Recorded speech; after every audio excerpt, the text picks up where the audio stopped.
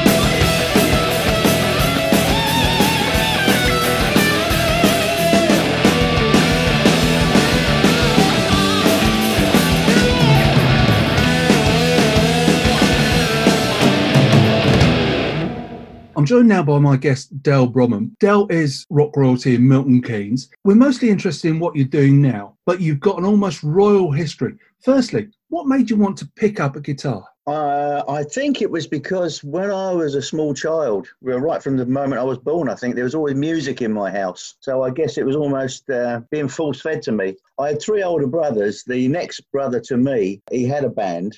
I think I was probably a mistake because there's quite a big age gap between myself and my other brothers. So my brother was a teenager getting into the music of the 50s. And interestingly enough, when he got to early 60s, he had a band and it was more electric then than skiffle. And he had this guitarist who really wanted to be Hank Marvin. He was a bit lazy, so sometimes he used to leave his guitar at my mum and dad's house. Naughty little boy, I used to go and get it out and pick it up and pretend I could play it. But they used to rehearse, or practice as they used to call it then, in my mum and dad's front room in East Acton in London, in West London. You couldn't do it in the modern houses now, but in those houses, you know, a bomb could go off in the dining room and you wouldn't hear it in the lounge, you know, a real brick. So I used to practice in there, and I used to sit on the sideboard as a little kid and watch them. When I got to the age of about 11 or 12, I really thought, I want to do this. And I kept having tunes in my head. And I know this sounds really, really sort of poncy, but I don't actually remember learning to play a guitar. I kind of picked it up and started playing it. And I think it was because I'd spent every Tuesday, I think it was, they used to come and play every week watching the guitarist play. I knew where to put my fingers. And I suppose fate had a funny way as well, because my brother at that time, he'd moved house and got a flat in Acton. And I don't know if it was, as I say, fate, or whether somebody knew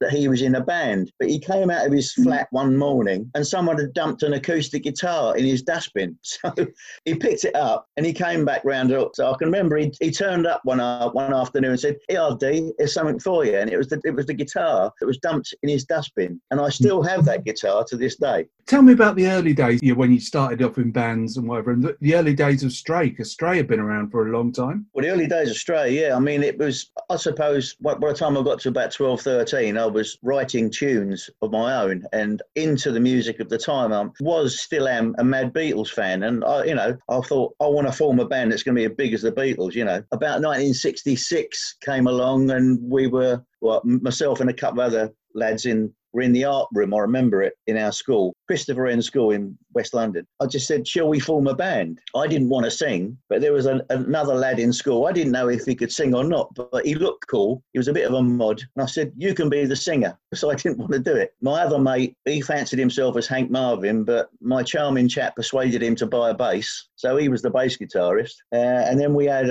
another guy in the school, Steve, who was a drummer, and he played with us. And we started playing at 15 years old, places like little working men's clubs and stuff. That drummer left soon after because his mum was going out with a trumpeter or something in a trad jazz band, and they were going to go on Opportunity Knocks. So he left what was initially called Stray to join a trad jazz band. Steve, who was the singer in our band, he had a Saturday job in a butcher shop. He said, the kid who works with me, he's a good drummer. So I went to see him, and it was the closest thing I'd ever seen to Keith Moon, so he got the job. Well, we carried on rehearsing in my mum and dad's front room. On that first day, they said for the first time in about 15 years, they could hear the drummer. So it was 1966. We was about 14, 15 years old. And I don't know how we did it, but within a month or two of us first rehearsing, and we did mainly all the pop tunes of the time. And we were playing in the working men's clubs. We couldn't drive. So a friend of ours who was 21 had a driving license. Richie, the drummer, his dad had a building firm. So we used to borrow the van and we used to go around the gigs. And it was funny because we used to play in pubs, but we weren't old enough to drink. A little later on, about 1968, I think it was, we'd done so many shows for a young band. We got signed up by two young guys in West London. And from there, they got us the record deal. And we got started to playing from like the working men's clubs and pubs into serious venues, what were becoming at that time rock venues, because around 68, 69, it was all changing. And we were going in playing, and it was funny because at that time, when you're about 16, 17 years old, you think, oh, the bands are really old. And it's only now that you realise they're only a couple of years older than we are. They might have been in their mid-20s, but they seem old when you're 16. I don't know what... We had a lot of that, and actually it was funny because at that point we had a lot of bias because we started our management.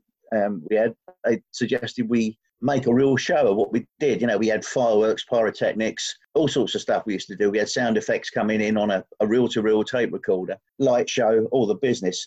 And we got really criticised in the early days because I think they weren't accepting us because we were so young. So they used to say, oh, well, you know, they can't be that good because they have to use special effects. So, I mean, I'm winding the clock forward a little bit, and it will be relevant to probably what else you say to me. But a few years later, we decided to drop all the fireworks and things like this. And then Sod's Law, I think they call it. A lot of the journalists used to write, oh, well, Stray, you know, they're not as good now they've dropped all the fireworks. So it was like, you can't win. But as I say, we really did our apprenticeship, you know, from learning to play in venues which weren't adequate to equip the band to playing in some big stages with some big names, you know, big festivals. Wikipedia tells me you had a certain celebrity manager at the time. And if Wiki tells me, it must be true. So you must have been able to play wherever you want. Well, that was... I think the celebrity manager you're talking about had two twin brothers, didn't he? That's right. And if you wanted to play somewhere, he'd get his brothers round to make sure you did. Actually, no. I mean, the thing is, it's all got a bit mixed up in time because that association happened around 1976, for a very short time. But that's another story. I'm actually thinking of writing a book because there are so many things that happened in such a small amount of time. And that really was frying pan in the fire because we'd already been involved with a management company. And the management company was, to be frank, involved with the mafia in America. And I'd been out and I'd met the mafia out there, really. And then I came home. The manager that was managing us in the mid-70s was getting so involved with American-Italian family that he didn't have an awful lot of time for us. And the story is that the manager then decided to put us with Don Arden, i.e. Sharon Osbourne's dad, who was looking after Jet Records. Well, my manager, whose name was Will Pine, used to work for Don Arden. And Don Arden, as you know, had a reputation. I'm trying to keep this brief as possible. It's interesting, Don. But the thing about this particular liaison with Charlie Cray, I was, if you like, the band's representative. So I went down to Jet Records, Don Arden's big mansion in Wimbledon. And Arthur Sharp, who was the A&R man, a lovely guy, I went in here one day. He said, you never guess who we got coming here today? I said, no, who? He said, Charlie Cray. I said, really? I said, what's he doing here then? So he said, well, he's just been released from prison. He's written a book and he's trying to find somebody to publish his autobiography. So I went, oh, okay. But if you imagine, I can't remember how old I would have been then, about 23, 24. And I'm sitting in a mansion in Don Arden's office. Don Arden has already got a reputation for being, you know, a tough guy anyway. In fact, this was probably about the third or fourth time I'd been there to have a meeting with him, Don Arden that is. And all I could hear was this loud voice bellowing, shouting at people. And in the end, he got so busy, I never got to see him on about 3 previous occasions. So the fourth time I thought, oh, fourth time lucky, this time I'll get to see him. So I'm sitting in the little reception room, as it were, say little reception room, chandeliers and leather settees. In walks Charlie Cray. So I'm sitting there thinking, Charlie Cray, okay. So I'm sitting there. What do you say to someone who's got a reputation that precedes him? Hello, sir. After a little while, there was this silence, and he said to me, hello, boy. I went, all right. So he said, what do you do then? I said, oh, play in a band. Oh, yeah. I used to be in the music business, which he did. I mean, people don't realise it, but he was a musical entrepreneur, really. He used to agency people like Judy Garland and actors like George Raft. And in fact, the story I've been told is that the establishment at the time, you know, government, police, they all wanted to get the Cray twins inside. They felt that they really should get all the Crays off the street. Well, somebody, as they say, grassed them up because Charlie had a club. They were going to have this particular meeting in Charlie's club. So the police busted it and took Charlie away because he was an accessory, because his premises were being used. You know, that's how they got him inside. But he did about 5 years. The twins got life, you know. Going back to the story, he said, how long have you been here? We've been sitting there for about 45 minutes, I suppose. He said, how long have you been here? I said, oh, I must have been here here about an hour and a half now. It's a bit, not the first time. And he said to me, I always remember, he said, you know, I don't like being given the runaround. I've got people in the music business. I think we should have a meet. I went, oh, okay then. He said, now I live in West London, or did at the time, and I had my little car outside. And he said to me, you got a car? I said, yeah. He said, you couldn't give us a lift round my mum's, could you? So I said, yeah, okay. Where are we going? He said, Bethnal Green. Is it on your way? I said, yeah. Of course. I'm going to say no, aren't I? And I'm thinking, I'm driving down the road in my Mini, and I think nobody is ever going to believe that I've got Charlie Cray sitting in front of my car. So we had a meeting with him and a guy called Laurie O'Leary, who was involved with a lot of people in the music business, Steve Marriott, who I got to meet later. So a plan was put into place where Charlie Cray became our manager. I mean, it hit the Daily Mail, it went on television, it was a big thing. But you know what? As I say, frying pan in the fire. We'd already had a bit of a gangster as a manager, and now we were with Charlie Cray. And contrary to what you said at the beginning of this conversation, we could barely get a gig anywhere. Really?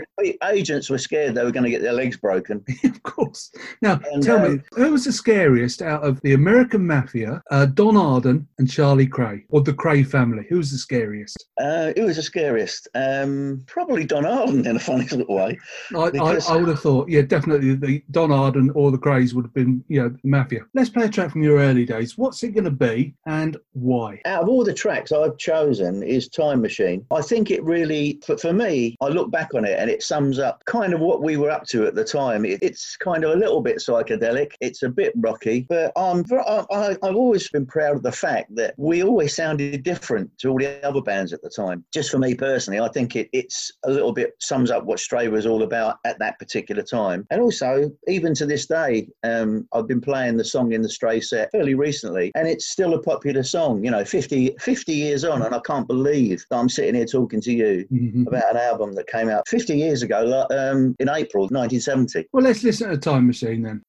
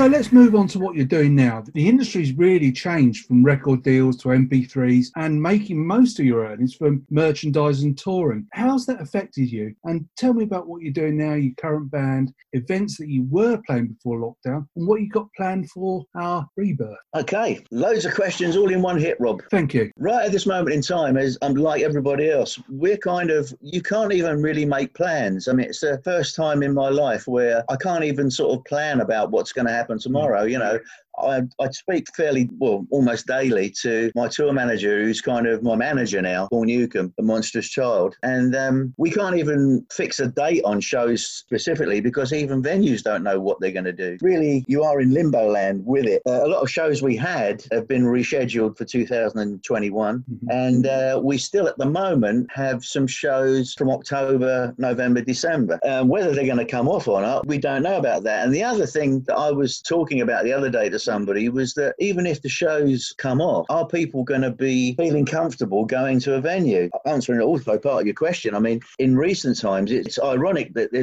we found there's been a bit of a resurgence, possibly not only in my band Stray, but in other bands of that era too. You know, people are coming out again. I guess there's an age thing where people have got some money in their pocket now and they can go out and see bands play. And also we picked up a lot of younger bands as well. You know, I get people come along and say, oh, I had one guy at one of the last gigs I did recently. He had all of the albums, all the Stray albums on vinyl. And he said to me, can you sign all these, please? He knew all the songs. He said, this is my inheritance. They belong to my dad, but I'm going to get these. Now, for example, we played a few shows which were a surprise to us and to the promoters, sold out. I'll blow my own trumpet. I mean, we actually sold out the stables in Milton Keynes, which is quite something to do. And we did in Milton Keynes as well, because we did the Crawford Arms, and that was jam-packed. Now, talking about if people want to come along and see us play, if, say, for example, you was at the Crawford Arms and you were shoulder to shoulder with somebody, and we get offered a show there next year, are people going to be thinking, oh, I want to go and see Stray there? Oh, hang on, I don't know, that was packed out last time. And it might have the total reverse effect. You know, people might be put off going. Yeah, it's very difficult. Jason from the Crawford put on Facebook the other day about if they use social distancing, how many people he can get into his pub and his venue, and it's really worrying. Well, I don't know if Jason's got the same problem, but the other thing I've heard from some people that some of the venues, they're not allowed to use the toilet facilities. Exactly, and if you do, you have to clean them down after everybody's been in there. I was about to say, up until we stopped playing, I mean, our tour we were doing was cut short in March, just as the social distancing thing came in. And prior to that, even though we were selling out at a few venues, it was still very difficult to actually make it pay on gig fees alone. You know, I'm right. Probably you're going to ask me about this as well. It was a new lineup last year. I've gone from like a 4-piece to a 5-piece. All right. So we've got like a 5-piece lineup. We had 2, sometimes 3 roadies, road crew. My tour manager as well doing the merchandise, which is important. And then you've got like the cost of hotels, fuel for the bus, all the other stuff that goes with it. So we were having to, you know, an important part of it is the merchandise, because we're making nothing really on downloads and things like this. The percentage royalty rate is pathetic.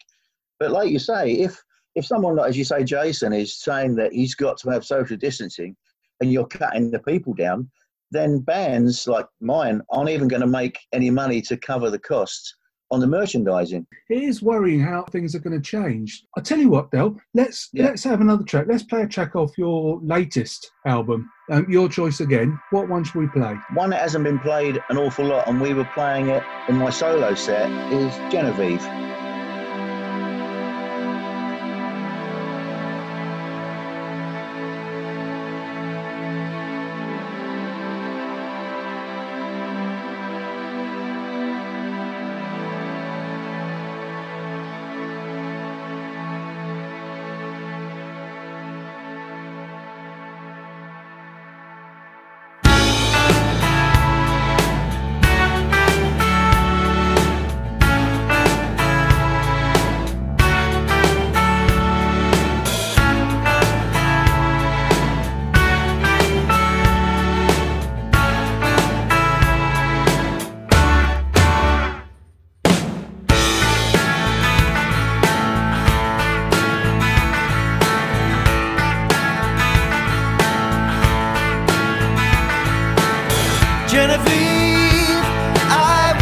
every inch of ground you walk upon. Genevieve, the love that's in my heart, oh how could I go wrong? My love is true, you know you do. The things you do to me make me say I love you. Genevieve, your blue eyes seem to be in front of everything. Genevieve, your presence makes me feel like something I don't know. Your eyes are blue, you know you do. The things you do to me make me say I love you. You're there before my thoughts, in front of everything. Other things are put aside. You're there before my lips, and all my other dreams are put aside.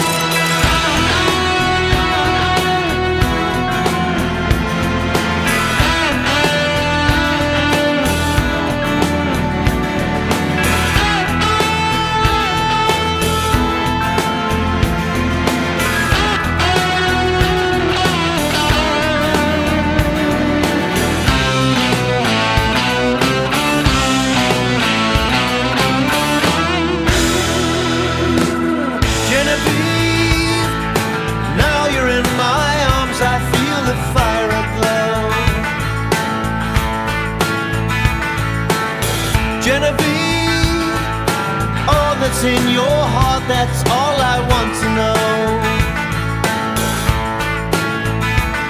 I'm thanking you, you know you do. The things you do to me make me say I love you.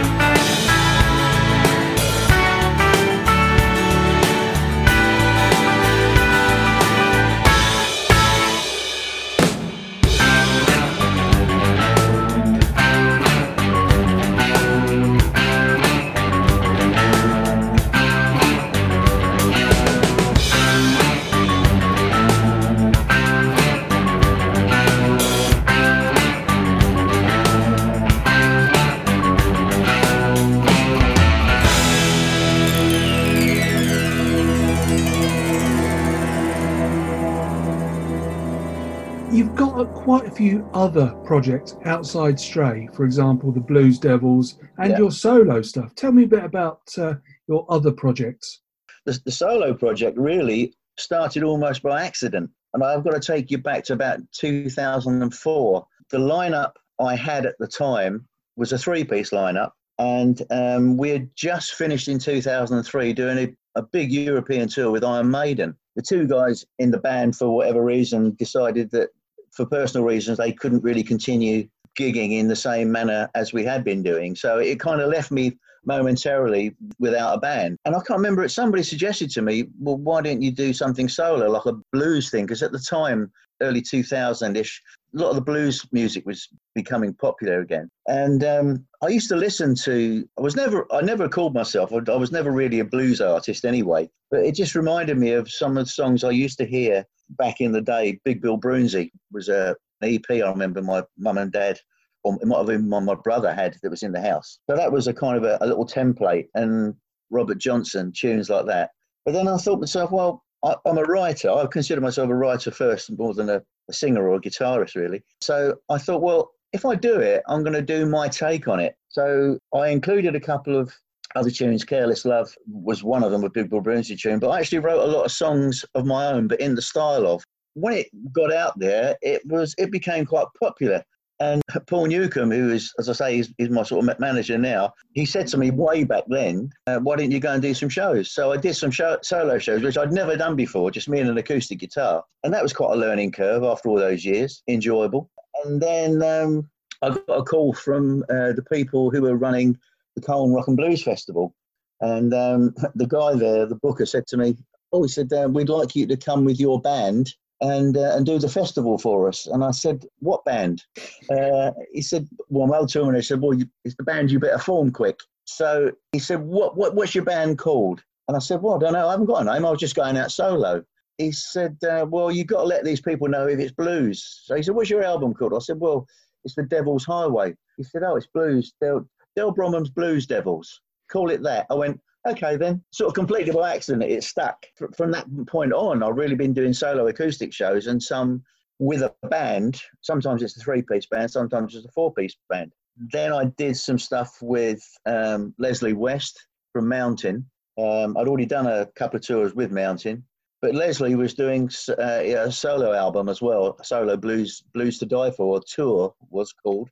That was funny because Paul, my manager, he was representing Leslie, said to Leslie, hey, come over to the UK, we've got some tour dates for you. Okay, great, I'm going to bring my band, I'm going to have so-and-so. He said, no, just come with an acoustic guitar. He said, what? He said, come with an acoustic guitar and just tell your stories. He said, I don't do that. Well, you should try it. Del Bromham does it. So he said, well, okay, if Del does it, I'll do it, if he does it with me. So I ended up doing these shows with Leslie West.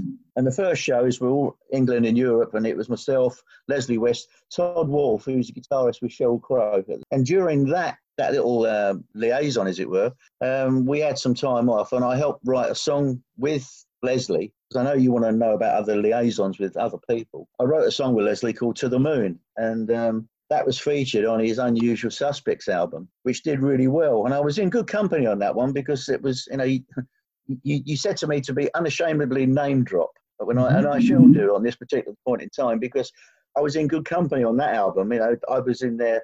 I mean, Leslie had Joe Bonamassa, Slash, Zakk Wylde, Steve Lukather, Billy Gibbons from ZZ Top, and me.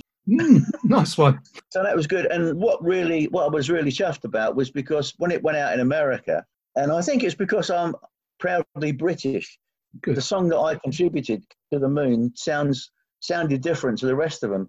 And a couple of people said, oh, yeah, it sounds a bit like as if someone like Jack Bruce has co-written it with him, which was also quite coincidental because Leslie always wanted to be with Mountain, the American version of Cream. Yeah.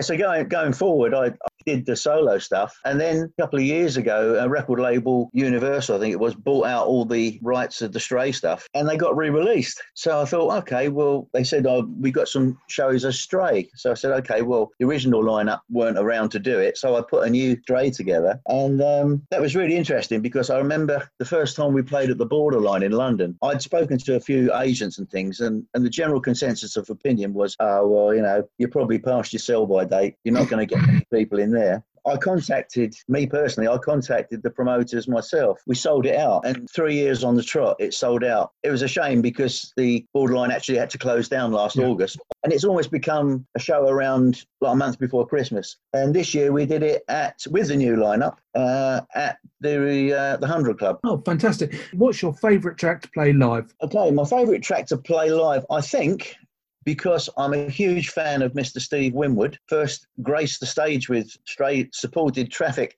Not far from here at the California Ballroom in Dunstable. I remember it. About 1968, just before he left to join Blind Faith. And I was just mesmerised by Mr. Winwood. Mr. Fantasy was a song that Stray actually played back when we was about 17, 18, probably not very well. But I decided to revisit it on my solo thing, played it, and then we played a couple of shows at Esquires in Bedford, who was the engineer. He recorded it, and when we heard what he'd recorded, and different people had actually said, oh, have you got any live recordings of the set? So we recorded it, put a CD out, and it sold very well. So what you're going to play now is a track originally by Traffic called Dear Mr. Fantasy, one of my favourites.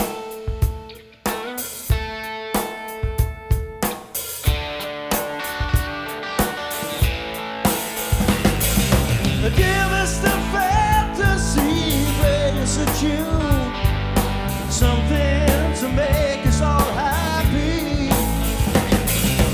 Do anything, take us out of this gloom. Sing a song, play guitar, make it snappy. You are the one who could make us all laugh. But doing that, he breaks down in tears. Please don't be sad if it was a brain mind your head. We wouldn't have known it all these years.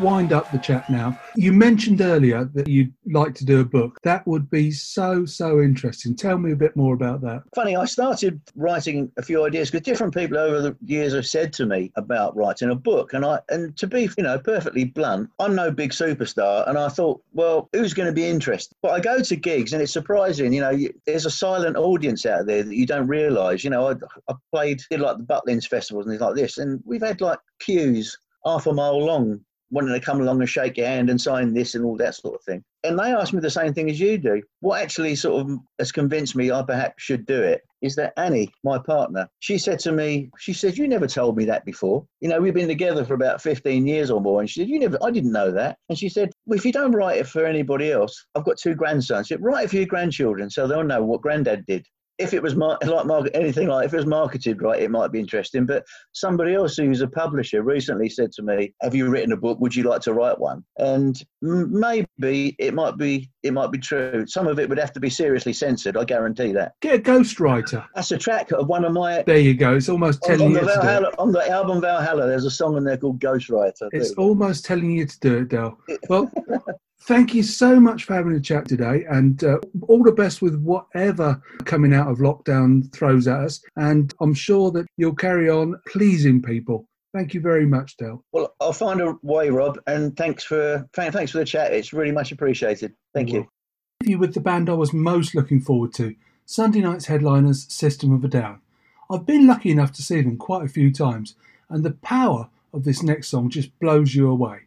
So feel free to get in touch with me, rob@robsemail.co.uk.